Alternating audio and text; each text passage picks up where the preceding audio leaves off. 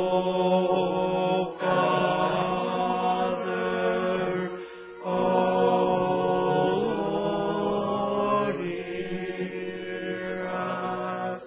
Hear our prayer. Hear our prayer. Thank you.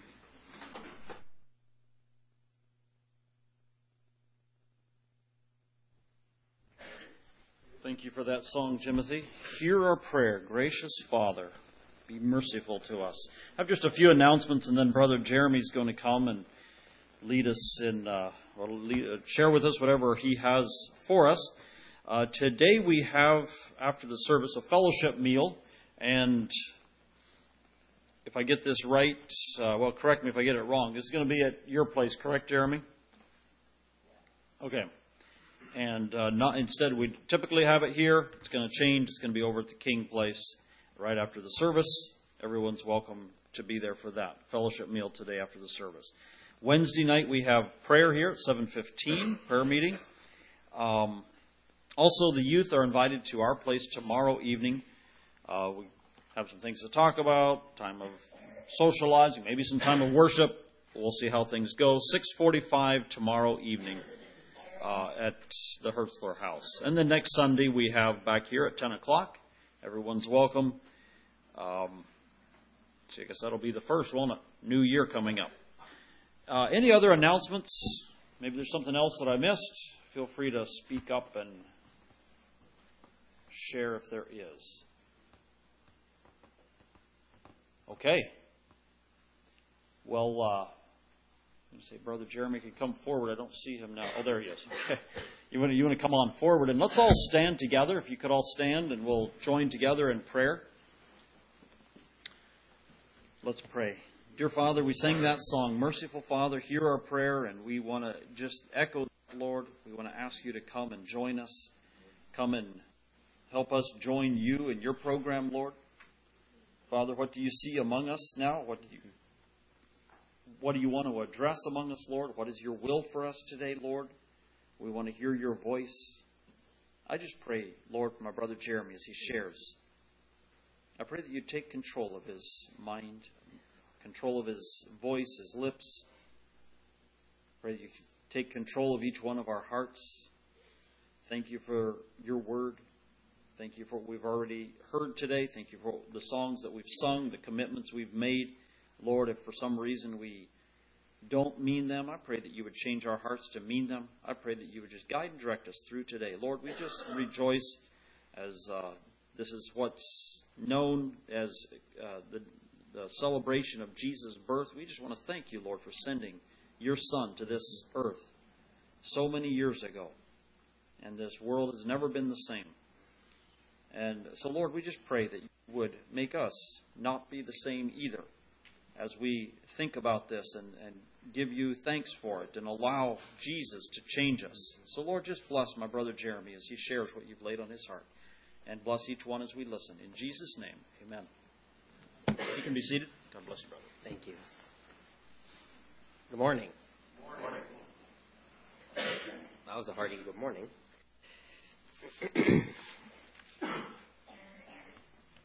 Well, you know, we all have different styles of preaching, and for me, it's so hard to get a message that like, oh, it's a special day, right? It's Christmas. We have to have a Christmas message. Or it's Father's Day. We have a Father. I just can't do that. That's not my style. So if you want to schedule me, don't ever schedule me on a day to preach some canned, like, the day. I have to preach. My style of preaching always seems to be what I'm going through, what the Lord's teaching me. And so I was up late last night and then early this morning. I don't know if you've ever had this happen, if you've ever preached before, but you just are begging the Lord to give you that message, and it's not coming. And well, you think you might know, but you really want it to be from the Lord. And my wife always comes in about bedtime. She says, just go to bed. It'll come to you in the morning. And that's a scary thought. That's a scary feeling. And the next morning you're going to have 50 people waiting for you to speak. And you don't want to just be rambling about nothing, So anyway, but the Lord, I believe, gave me a message. It's what I thought it would be, but sometimes I get this fear and trepidation, like they've heard this so many times, I can't keep preaching the same message. But, as we go around and it's this time of year, it's Christmas time, and, it's shocking. We go into stores and we hear songs, it's kind of a shocking thought to walk into the Dollar Tree and hear like Jesus and the name Jesus being over the speakers and the little Lord Jesus, lay down his sweet head, and songs about him being the King and the Lord. And we think of wise men, and we think of manger scenes, and we think of hot cocoa and music and Christmas hymns, and all these great feelings and memories come into our hearts, being children. And, the world wants to admire Jesus. They all want to look at little baby Jesus and say, he's such a cute little thing. But yet here we sit 2,000 years later. Can you turn this down just a little bit, Trevor? We sit 2,000 years later, and we're all calling ourselves Christians. We're calling ourselves followers of Jesus, disciples of Jesus. And what does that really mean? What does that really mean? The world wants to admire Jesus. They want to call him this great guy that taught some neat things. But we are claiming something far greater. We sit here this morning claiming to be disciples. We're sitting here claiming to be followers of Jesus. And Jesus was not just a cute little baby. In fact, Jesus said some pretty hard things. I wrote some things down this morning as I was meditating on this. Jesus said, unless you deny yourself and take up your cross daily and follow me, you cannot be my disciple. That's a song that doesn't want to get played in the Dollar Tree. Jesus said, if a man keep my sayings, or if he obey my teachings, he will never see death. Jesus said that no man can serve two masters. For either he will love the one, or he will hate the one and love the other, or he will hold to the one and despise the other. And then he goes on and says, you cannot serve God and Mammon. Mammon was a Syrian god of wealth. You cannot serve God and wealth. Jesus said, if you continue in my word. I was shocked by that this week as I was reading in John. It said the Pharisees believed. They believed in him, and so many, maybe we go out and give a tract to somebody and they say, I want to believe in Jesus. That's great. And then Jesus turned around and said to him, if you continue in my word, then you are truly my disciples. If you continue daily doing the things I say. We want to admire Jesus, but do we really want to be true followers of Jesus? Jesus said, whoever he be of you that forsaketh not all that he has cannot be my disciple. He says, if you keep my commandments, you will abide in my love. Have we ever thought about that? We have this general love of God, that God so loved the world, but then Jesus told his own disciples, if you keep my commandments, you will abide in my love. He even told them, you are my friends if you do whatever I command you. Jesus has some pretty high callings. As I sat there and was thinking about it, I had somebody recently talking about why am I an Anabaptist? Why do I associate with all you lovely people in this room today? And, we go to camp packings and we spend time. Why am I here? I was raised in a Baptist church. They studied the scriptures. They knew the Bible. From there, I went to we went to a little home church. Then we went to a Bible missionary church, which is a holiness church. They believe in the second work of grace, and that all of us should have some work of the Holy Spirit in our hearts and be freed from sin. I visited Pentecostal churches during that time. Man, that was loud. You think we can get excited. They had the children running down the sides of the aisles and back up the other side singing. And the pastor came up to talk to me, and my brother-in-law was so loud. He was this far, and I could barely hear him. Loud service.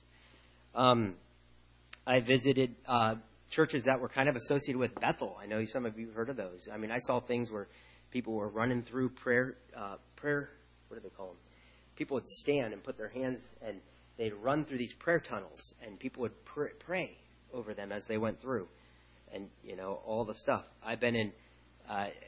What about missionary lands? All of these churches have their focus, right? Growing up, in the Baptist church, we focused on the Bible and which version was right, and study to show thyself approved unto God, and we would rightly divide the word. You go to another church, and their focus is holiness. We need to have a second work of the Holy Spirit, and that seems to be their focus. The other day, some of us young, I'm throwing myself in with you guys. We're watching Church of God Restoration, and these guys are plaincoats, but they're getting excited and screaming out and like even while the preachers like they're standing up, amen, brother, preach it, and all this stuff. Why am I here at the end of the day? Why do I associate with you fine people? Is it because you're all nice and I just came here and thought, man, you guys are friendly. I should move to Oregon from Washington. Is that why? Is it because you wear head coverings? Is it because you wear certain dresses? Why am I here today, honestly? If I were to honestly tell you why I am here among you people, though studying the Bible is a very important topic. Holiness is a very important topic. Speaking in tongues, some want to make that their topic, or healing, very important topiks. But the one thing that holds me here is because I can get up and say something like, if you do not forgive your people their sins, Jesus, God, will not forgive you your sins. And nobody will think I'm a heretic for saying it. Because that's what Jesus said. I can say, you should really love your enemies and not resist them. And, maybe some people might look at me strange or try to come around it, but at least it's accepted that Jesus meant that. I could say, Jesus said, lay not up treasure, and the rich barely ever make it into heaven. And you'd probably say, well, yeah, okay, let's interpret that, right? But, it could be said. It could be said and stand. There's so many of these teachings. Jesus said, I wrote some of these down. Oh, he said, anger will send you to hell. And I could say that this morning, right? I could say, if you can't get a hold of anger in your life, you're on your way to hell. And I don't think too many of you would say, wait a minute, brother, that theology is a little messed up, and go through the reasons why Jesus didn't really mean what he said. I could say, if you can't stop lusting with your eyes, it would be better for you to gouge out your eye or go get, a different kind of phone or whatever it is. Get this thing under control. That's how important it is, because it'll send you to hell. I could say that, right? That's why I want to be here, because you're okay with following Jesus and letting his word stand and say we need to obey him. Not everywhere says that. Not everywhere they want to admire Jesus as the baby. But not everywhere says Jesus meant what he said, and we need to obey that. Yes, we need holiness. Yes, we need to pray for healing. Yes, we need to study the Bible.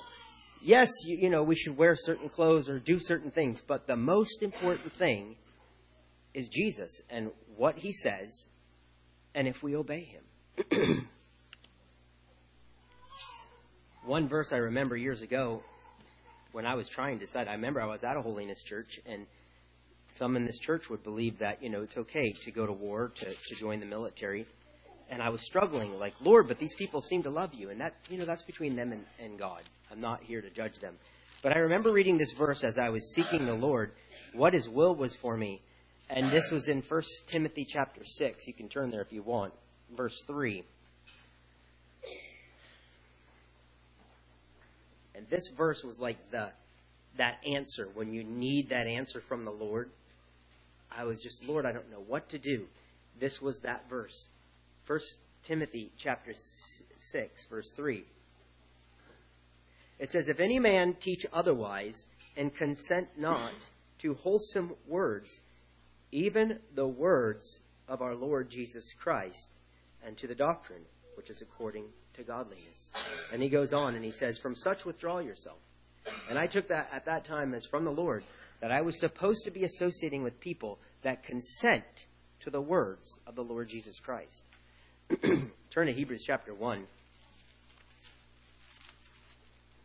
It starts off, Hebrews chapter 1.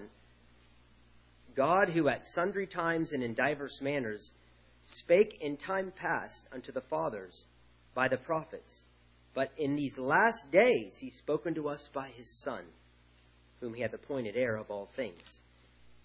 I love that we can get up here and we can read Jesus' words and take them literally. We can take them and apply them to our lives. But here's a fear I have, and this would probably be my burden for this church. There's a little verse in Timothy, 2 Timothy. Let's all turn there. Because, see, the Lord woke me up in a Baptist church with this mindset. He woke me up. But I think this can happen in any church. 2 Timothy 3:5.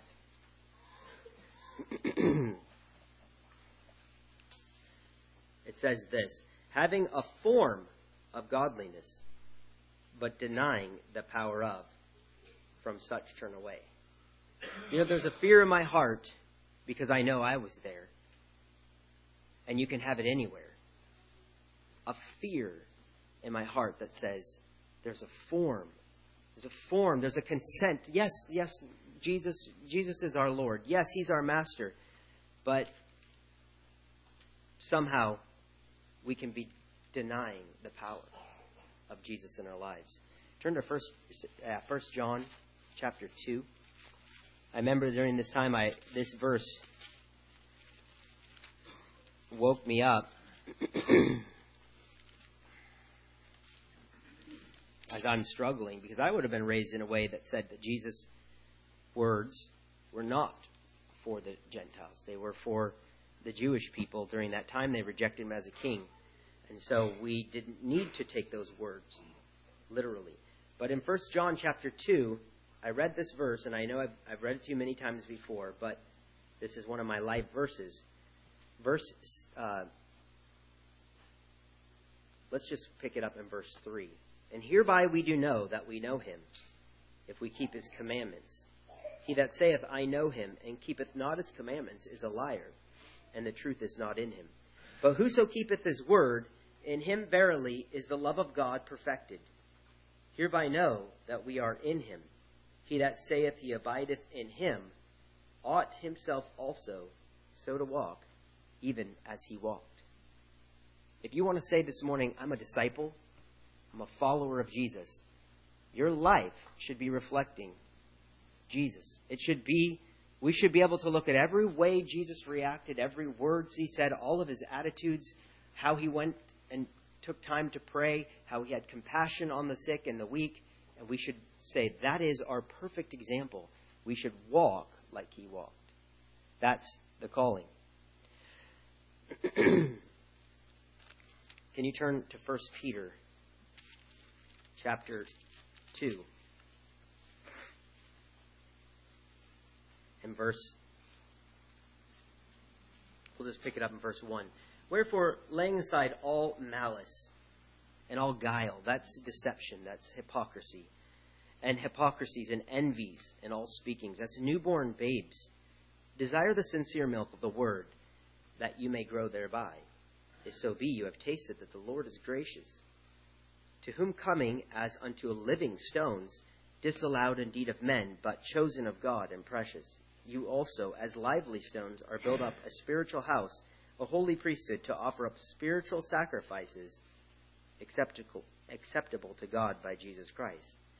Wherefore, also it is contained in the Scripture, behold, I lay in Zion a chief cornerstone. We're talking about Jesus. Elect, precious, and he that believeth on him shall not be confounded. Unto you therefore which believe, he is precious. But unto them which be disobedient, the stone which the builder disallowed, the same is made the head of the corner, and a stumbling block, and a rock of offense. And to them which stumble at the word, being disobedient, whereunto also they were appointed. But you are a chosen generation, a royal priesthood, a holy nation, a peculiar people, that ye should show forth the praises of him who hath called you out of darkness into his marvelous light, which in times past were not a people, but now are a people of God, and obtained mercy. Verse 11, dearly beloved, I beseech you as strangers and pilgrims, abstain from fleshly lusts which war against the soul. My question to you is this verse right here. Verse 7. Unto you, therefore, which believe, he is precious.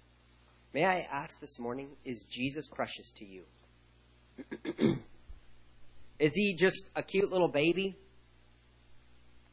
Or is he your main focus? If I were to put a crosshair up on this board,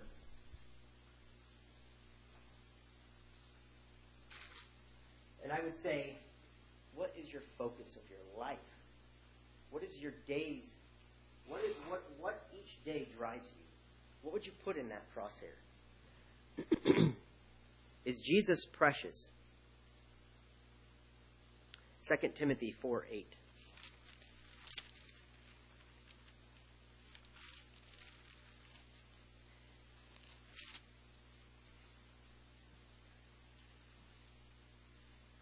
Verse 8. Here's the promise.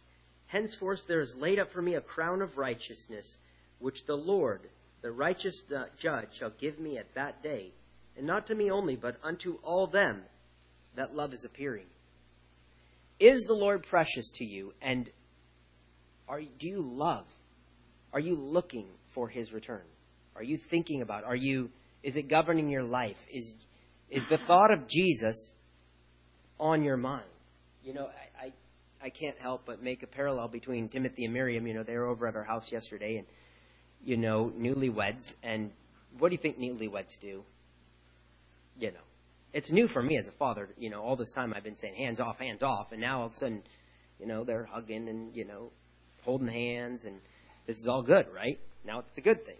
And I would probably venture to say that Miriam is precious to Timothy. I don't think he would have any bashfulness saying that. You know, is Jesus that to us? Or is Jesus just a system? Is he just a thing we do on Sundays? Is he a cute baby that lays in a manger? Is he something that, you know, brings us honor among each other because we come and say we are followers of him? Listen to the words of this song. I don't think it was in our book, but it says this. Jesus is all the world to me. My life, my joy, my all. He is my strength from day to day. Without him, I would fall. When I am sad, to him I go. No other one can cheer me so. When I am sad, he makes me glad. He's my friend. Jesus is all the world to me. My friend in trial sore. I go to him for blessings. He gives them o'er and o'er. He sends the sunshine and the rain. He sends the harvest, golden grain. Sunshine and rain, harvest and grain. He's my friend. Jesus is all the world to me, and true to him I'll be. Oh, how could I this friend deny when he's so true to me? Following him, I know I'm right. He watches o'er me day and night. Following him by day and night, he's my friend. Jesus is all the world to me. I want no better friend. I trust him now. I'll trust him when life's fleeting days shall end. Beautiful life with such a friend. Beautiful life that has no end. Eternal life. Eternal joy. He's my friend. Turn with me to Matthew chapter 13. These words of Jesus. Ask yourself this question. Is Jesus precious? Is Jesus your treasure? Notice in verse 13, verse 44. Again, the kingdom of heaven is like a treasure hid in a field, the which when a man hath found, he hideth, and for joy thereof goes and sells all that he has and buys the field. Again, the kingdom of heaven is like a merchantman seeking goodly pearls, who when he has found the one pearl of great price, went and sold all that he had and bought it.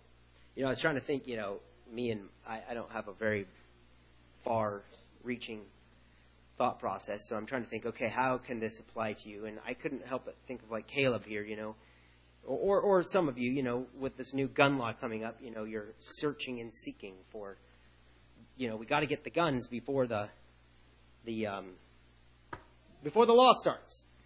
And, I could see, like, if the perfect thing came up, like, you're searching and you're looking, and there it is, the right deal. This is a great for supplying food for my family. And so you go, right? That's right. Yeah. So you go and you like, do whatever it takes. Now, what if you sold, like, your 22 and your 308 and all this stuff because it's the perfect gun? Like, this thing is what you've been thinking about. This is what Jesus is supposed to be for us. It's like, do we really think of Jesus like that? Now, you fill in the blank. Maybe that's Caleb right now. But what's on your heart right now? What things are you really wanting? And what things would you give up? Because Jesus is your treasure. He's your precious jewel. I read this verse and I think, is Jesus really that much to me? Am I willing to sell everything? Is he that precious to me? And I think if you're like me, the reason why I'm preaching this sermon is there's so many things in life that somehow get in here, right? Somehow creep their way into here. I'll tell you the heart behind this. A couple weeks ago, I was very hungry for revival and for prayer and for knowing God closer. And I don't know what happened, but in a week and a half, I felt my heart was colder. It wasn't as fervent. And I had to check and say, what changed, Lord? Why am I not so hungry? And I just want to be honest. I want to confess that to you. Why? And as I looked into my own heart, I could see things had crowded in that took him off the throne. A lot of these things can be good things. In fact, I would venture to say, for most of us, if you're watchful, you'll find good things make it in there. But they take away our focus off Christ. He's no longer that precious thing that we want, that we desperately want. At the beginning of the year, it was, I know this sounds so silly, but I'm just going to be honest with you. It was my wife's father died, and the family wanted us to put together a slideshow for all the pictures, and I think I spent 60 hours just finding all these pictures and putting them in, and I have a way of just pouring my heart into something. Anybody else pour your heart into things sometimes for things? Yeah. And so I start pouring my heart into this thing, and at that time I was very seeking the Lord, very close, and I started feeling a cooling in my heart, but I didn't notice it right away. It took a while. And by the time I caught it, it was months and months later. And I remember I used to talk to David, my brother-in-law, on the phone. And before this time, I would have something the Lord was showing me. Just I was excited about things. But during this time, I'd have to just tell him, I feel so dry right now. Why do I feel so distant from the Lord? And I started to see just simple things like making a slideshow. We can get our heart on that than on keeping it on the Lord. What you may ask, well, what was it this last week and a half? Well, I was excited about Timothy and Miriam's wedding. And so I wanted to do it well. I like to do things with gusto. So I wanted to have this live stream, and I wanted to, have it work well, and I wanted to record the video for them so they would have the video afterwards, because I remember our video from our wedding was really not that great. I don't even know we have it anymore. But my focus, my heart left revival and knowing Jesus and got on to things that matter, but not that much. Now, could I somehow have still done those things? That's the question. But with Jesus, I think so. But somehow I was just so enamored and got so focused on this thing, whatever it was, that now I'm having to repent to the Lord and say, Lord, this thing has come into my life. And I think if we're honest, we could put the tag on this as idolatry. I know it sounds harsh. It sounds so like, really? Jeremy, you're struggling with idolatry? But what is idolatry, really? It's an interesting passage. If you look through the Bible, how many times in the New Testament we're told that people with idolatry don't inherit the kingdom of God. It says it in 1 Corinthians chapter 6. He goes through a list, and we have all these brothers meetings, and we come on to purity meetings, and we're concerned about fornication, we're concerned about adultery, and those are all good things to be concerned about. But did you know just the next one right after fornicate is idolaters? Did you know idolatry will keep us out of the kingdom of God? What is idolatry? Galatians chapter 5 says the same thing. The works of the flesh are these: adultery, fornication, uncleanness, lasciviousness, idolatry. Ephesians chapter 5, but fornication and all uncleanness and covetousness, let it not once be named among you as becomes saints, neither filthiness, nor foolish talk, nor jesting, which are not convenient, but rather giving of thanks. For this you know, that no whoremonger, or unclean person, or covetous man who is an idolater hath an inheritance. Did you know that if we have covetousness in our life, we're an idolater? And this will equal, if we don't get it out of our life, that we won't inherit the kingdom of God? I'm glad I can say that here. Maybe some people wouldn't really, in some places, wouldn't accept that message. Did you know in Colossians 3 it says this, mortify, therefore, all your members which are upon the earth. Fornication, there's that list again. Uncleanness, inordinate affection, evil concupiscence, and covetousness. What does it go on to say? And covetousness, which is idolatry. You know that covetous just means, we all think, well, that means I want Abe's, gun, or whatever he has, right? Did you know covetous just means, if you look at the Greek, it just means more in it's two words. More, and it's quantity or quality. Did you know that if somehow something creeps into these crosshairs of quantity and quality, that takes Jesus off of his throne and we focus on that, it's idolatry. Do you know a slideshow could become an idol? Isn't that crazy? A slideshow. But if it's stealing our focus off of Jesus, okay, now let's think about this. Like, what if Jesus told his disciples, I want you to go over to heal that man. They're like, I'm busy making a slideshow. Would they be idolaters? Yeah. Maybe if they're not listening. 1 Corinthians says this. So this morning when I woke up, I was like, Lord, what should I preach on? I need to know what you want for your people. And I did not have this verse in my mind. It just came in my mind. Flee from idolatry. Okay, Lord, I'll take that from you. I hadn't even been meditating on that verse. So I think we need to take it to heart. Flee from idolatry. Let's look at that really quick. It's in 1 Corinthians 10.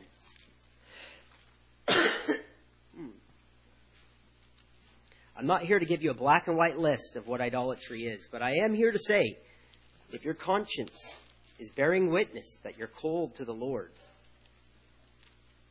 Idols, they don't speak, right? They don't hear, and they don't do anything with their hands. If your God if you're not communing with him and hearing from him, he's not speaking to you, and you don't feel like you're talking to him, then maybe we've got a problem with idolatry. Maybe your God is not the God. You're not worshiping the right God. What did I say? 1 Corinthians chapter 10, sorry.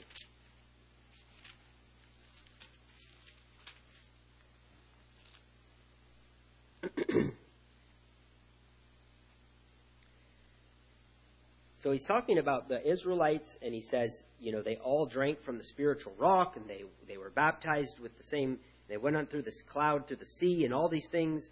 And then he says, but with many of them, verse 5, but with many of them God was not well pleased, for they were overthrown in the wilderness. Now these things were our examples, to the intent we should not lust after evil things, as they also. Neither be ye idolaters, as were some of them. Listen what it says, the idolaters.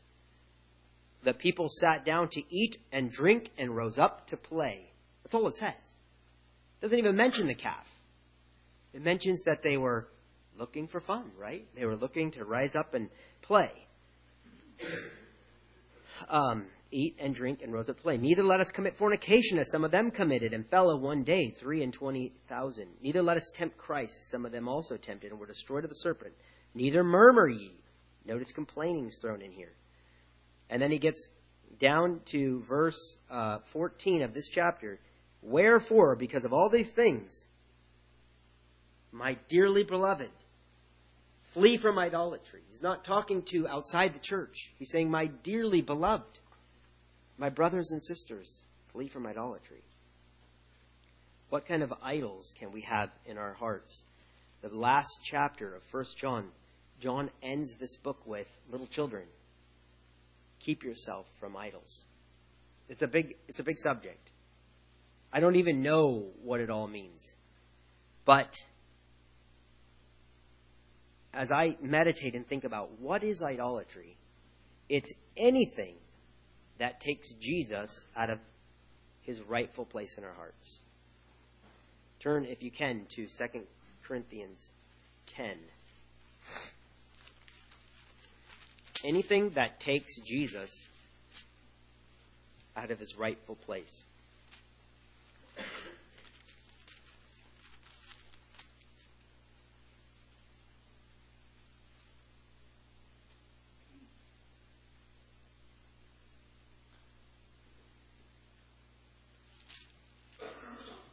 2 Corinthians chapter 10. Did I say 10 verse 5? Yeah, sorry. It says here, casting down imaginations and every high thing that exalteth itself against the knowledge of God, and bringing into captivity every thought to the obedience of Christ. Here, I believe we can get a definition for idolatry. An imagination is a thought, a reasoning, a reckoning. So when I have a thought that, I want to do a slideshow, that's an imagination, right? It hasn't come to fruition. It's a thought. I'm thinking about it. And this verse goes on to say that every high thing that exalts itself against the knowledge of God. We have a way, this problem with idolatry goes all the way back to the beginning of the garden. We start off with man and Eve eating after God told them not to. She made an idol of this fruit. It looked good, pleasant to the eyes. Then later we see Cain and Abel, and we see an idol of how they were going to worship God. One said, I will do it this way, not that way. I will bring of the fruit of my field. I will bring vegetables, And that's how I'll worship you, God. And he had his own imagination, and he exalted that above how God said. Here we see in this verse, any imagination that comes into our heart that exalts itself above, that's lifting up itself above God's rightful place in our heart, to where now we're not willing to obey him, is an idol. So anything that enters into this crosshair and kind of pushes Jesus out a little bit, and now we're focused on this thing, and Jesus can't say to us, do this or do that, is an idol. I want to turn to Mark and look at this parable, the parable of the sower.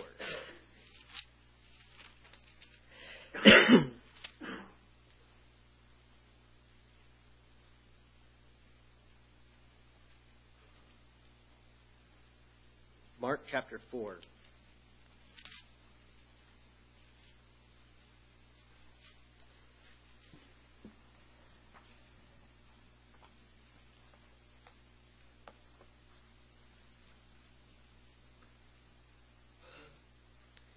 Verse 3, he says, Hearken, behold, there went out a sower to sow. And it came to pass as he sowed, some fell by the wayside. And the fowls of the air came and devoured it up. And some fell on the stony ground, where it had not much earth, and immediately it sprang up, because it had no depth of earth. But when the sun was up, it was scorched, and because it had no root, it withered away. And some fell among thorns, and the thorns grew up and choked it, and it yielded no fruit. And others fell on good ground, and did yield fruit, and sprang up, and increased, and brought forth some 30 and 60 and some 100. This parable we cannot forget. This is told for a reason. This is so important. So everybody don't look at your Bible. Let's see if we can do this together. What was the first plant? Can anybody remember what was the first plant?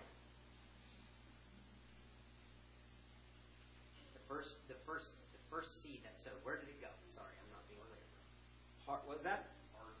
Okay, hardened ground, the wayside. That would be kind of like if I threw some seed out on the road, right? It couldn't really go into its packed down, and so the birds came and stole it away. So we'll just put hard here. What was the second one? Yes, good. So we'll draw some rocks here.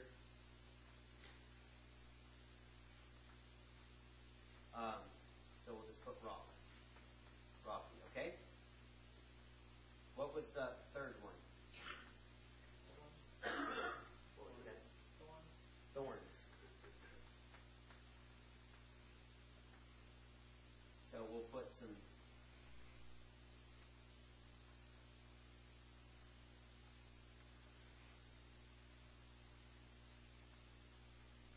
thorn plants. What was the last one? What did you say? Good, yeah, good. I think you farmers should understand this really well. There's a reason Jesus told us this. Okay, so let's jump ahead. Now, I mean, you all know this story, right? Let's see it from memory if we can do it. What happened to the seed that fell here? The birds came and took it away. Does that mean there's any life in them? They're gone, right? The seed. By the way, does anybody know what the seed is? The Word of God. It says it in Luke, the Word of God, and it says in Matthew, the Word of the Kingdom. So these two things are interchangeable. So this little seed is the Word of God. The Word of God came down into their heart. Now, how do we know it's a heart? Well, in Mark it says this. The birds came and stole it out of their heart. So we know that this whole parable is about your heart this morning. If your heart's this hard, the Word of God does nothing. There's no life. You're not even Christian. Because nothing can produce any fruit in your life. Okay? What was the second parable? You can remember. It withered. Yes. Why? The sun came out. So the sun came out. And we'll put this plant kind of just like drooping down. Okay? The net result is what? Is it alive or dead? Dead. Does it have life? No. It said, can anybody remember why, other than the rocks, anything other features about why it died? Yes, it had no root in itself. The thing couldn't grow roots, okay? Thorns. What happened here? It choked it out. So we'll put this little plant coming up, but it just has hardly anything, right? It just has no what? Fruit. Okay. If I plant a piece of corn into the ground, what do I expect to come from there? Fat ears. Fat ears of corn. Okay. If I plant wheat, I hope to get wheat. If I plant the Word of God in your heart, what do I expect to come out of your life? The Word of God. What is the Word of God? Okay, thank you, Jesus. So Jesus coming out of your life. What else is the Word of God? Fruit. Fruit, okay. Fruit the Spirit. Can anybody tell me how this verse goes? The Word of God is quick and powerful, or living. Quick is living. So it's living, it's alive. And what does it do? What's that? Pierces, even dividing asunder, and what does it say? It's a discerner of what? Thoughts and intents. So if the Word of God is in your heart and producing, what should it be doing? It should be discerning your thoughts and intents. It should be saying, is that to the obedience of Christ? Is that to the obedience of Christ? What did Jesus say about this? What did Jesus say about that, right? That's Jesus living in you. So if there's no fruit coming out of that, then you might be here, right? Because the last one, can you remember how many it brought forth? 30 and 60 and 100. So this thing's got, the Word of God is coming out of their life. God is all day long. Okay, think back last week, Wednesday. We'll just pick that for your day. 7 o'clock in the morning, you woke up, or maybe you got up earlier, hopefully, and you read the Bible. And did the Word of God bring fruit? By 10 in the morning, was it still bringing fruit? Was it still reminding you what Jesus said? By 11, by 1, was it bringing fruit in your life? Was it producing godliness? Was it changing you? Were you growing in grace? By 5 o'clock in the afternoon, by 6 in the evening. Okay? I don't think, if you're here this morning and you really believe you have life in Jesus, I don't think you're here. And I don't think you're here because the thing's withered and gone. You probably wouldn't come here. You probably are in one of these two camps. Notice this thing still has life, but it doesn't have fruit. It's not producing the Word of God in the heart. Remember the Pharisees, they read the Bible all day long, and Jesus said, you've never heard their word at any time. So my question is, and this is my burden, where are we? Can anybody remember, without having to read it, what are the things that choke the Word? Cares. What's that? Can I add something here? Did you know in both Gospels it says the deceitfulness of riches? Ever thought about that? What's deceitful about wealth? Okay. It'll be there for you. Could it ever deceive us that we think we're doing okay with the Lord and it's really choking us? Can riches and wealth deceive us? What did Jesus say? Now I can say this, right? Because you guys you guys believe in following Jesus. He said, what did he say about wealth? I could look at Roger. He wrote a book on it. You can't serve God and money. You can't serve God and money. Okay, what else did he say about wealth? Sell and give. It's hard for rich men to enter the kingdom. It's hard. It barely happens. It's like a miracle when rich men enter the kingdom. He said, woe to the rich. I mean, he didn't say a lot of good things about rich people. So, I'll put that. Deceit. I don't even know how to spell this, but you'll figure it out. Of riches.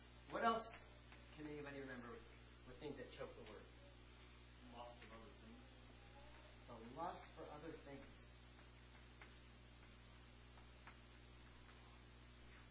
Anybody remember what's in Luke? In the Luke account of this? Pleasures.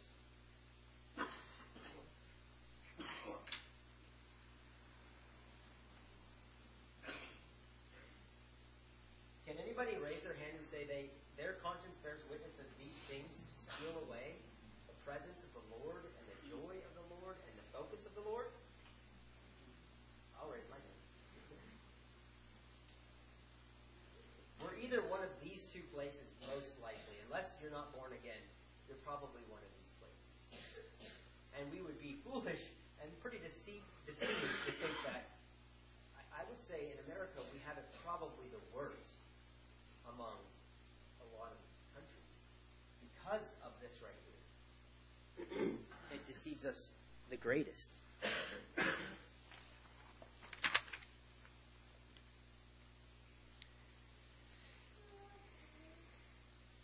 Before we close, we have about 9 minutes. Let's go to Luke. And I just want us to, the burden of the message this morning is this. Do we have idols in our heart? Yeah, we want to say Merry Christmas, and we want to say Jesus is the reason for the season, and we want to think all these great thoughts about Jesus. But are we really his disciples? Are we really his followers? Luke chapter 10.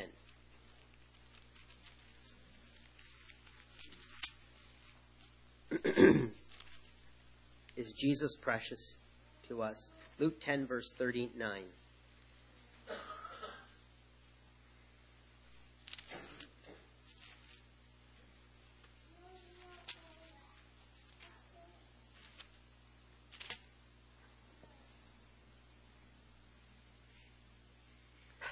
Now it came to pass as they went, he entered into a certain village, and a certain woman named Martha received him into her house. And she had a sister called Mary, which also sat at Jesus' feet and heard his word. But Martha was cumbered about with much serving, and came to him and said, Lord, dost thou not care about my sister, who hath left me to serve alone? Bid her therefore that she help me. And Jesus answered and said unto her, Martha, Martha, thou art careful and troubled about many things. But one thing is needful, and Mary has chosen that good part, which shall be not taken away from her. I want to just dissect this a little bit and look at this. First of all, where was Mary sitting? Why? What was she doing there? She had one thing she wanted, right?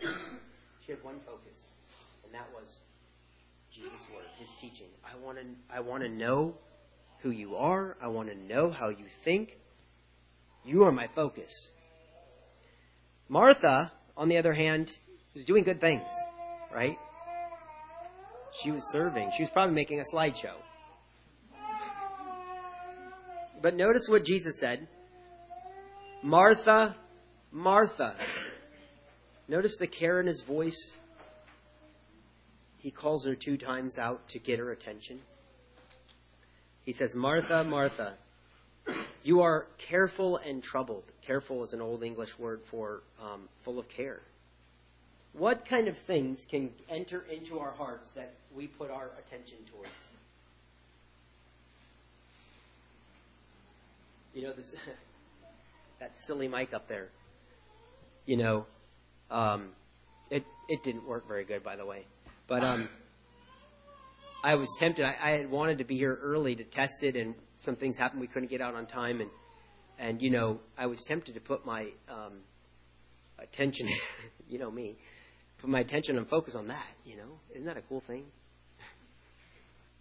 And by the way, it was supposed to pick up all of you guys talking, so I was doing it for you and for all of our listeners. But anyway, and I could have easily have made that my focus on the way, because we got out late and we weren't able to get here in time to really get it set up like I was hoping. But is that really what matters? And you see how little things crowd in, and we become careful and troubled, and then we get frustrated and we complain and we murmur about silly things like mics and being late, you know? And we forget the focus. What is the focus? The focus of this life, of being a true follower of Jesus, is to follow him and to sit at his feet. And I think sometimes we can set up mics and do things like that, but we really have to watch our heart. We really have to watch our heart. Now notice what he says. He says, you are cumbered. That word means to be drawn around, you know, from this thing to the next thing. You're drawn away. You're drawn away. Your focus isn't there anymore. He says you're drawn away by many things. But then he says, one thing is needful. And she's chosen that better thing. Only one thing. Everything in your life right now, there's only one thing that's needful. You know, just go through your mind all the things last week that maybe stole your peace, stole your joy, stole your focus. Might be boyfriend and girlfriends. Just saying, that could happen. You know, it might be projects.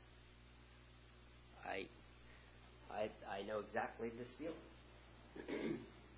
One thing is needful. What is the one thing that's needful?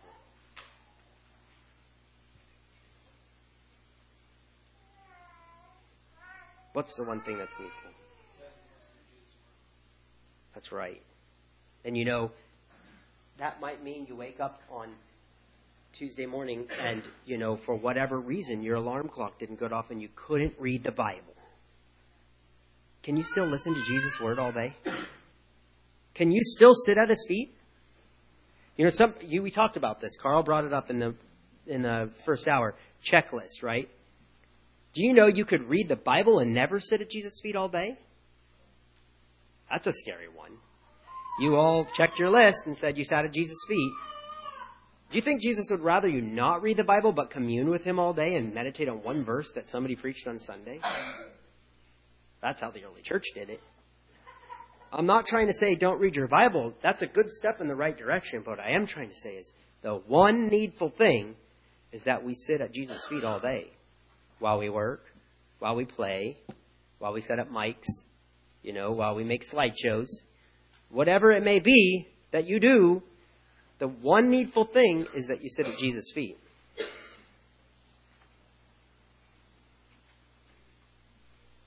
What is one needful thing you do in life that you have to do or you won't live? Breathe. I mean, you could live for a couple of days without eating. But you can't live very long without breathing, right? That's one needful thing. And what is the one needful thing that we need? Jesus said, man shall not live by bread alone, but by every word that proceeds out of the mouth of God. The one needful thing you need to be thinking about is where is that little seed finding the soil? And where is your heart at? And the way to know that is where's your focus? Where does your focus? 10 o'clock, 11 o'clock, 2, 3. And I am a human just like you. We vacillate, right? We need to have these weekly reminders to remind us of these things. To remind us that, I've gotten off course again. That's why we need each other. Provoke one another to love and good works. To get up here and act like I'm some guy that has this all figured out, and I never struggle with this, would be a hypocrite. Listen to the words of this song. Sitting at the feet of Jesus, oh, what words I hear him say. Happy place so near, so precious. Is Jesus precious? May it find me there each day. Sitting at the feet of Jesus, I would look upon the past, for his love has been so gracious. It has won my heart at last. Sitting at the feet of Jesus, where can mortal be so more blessed?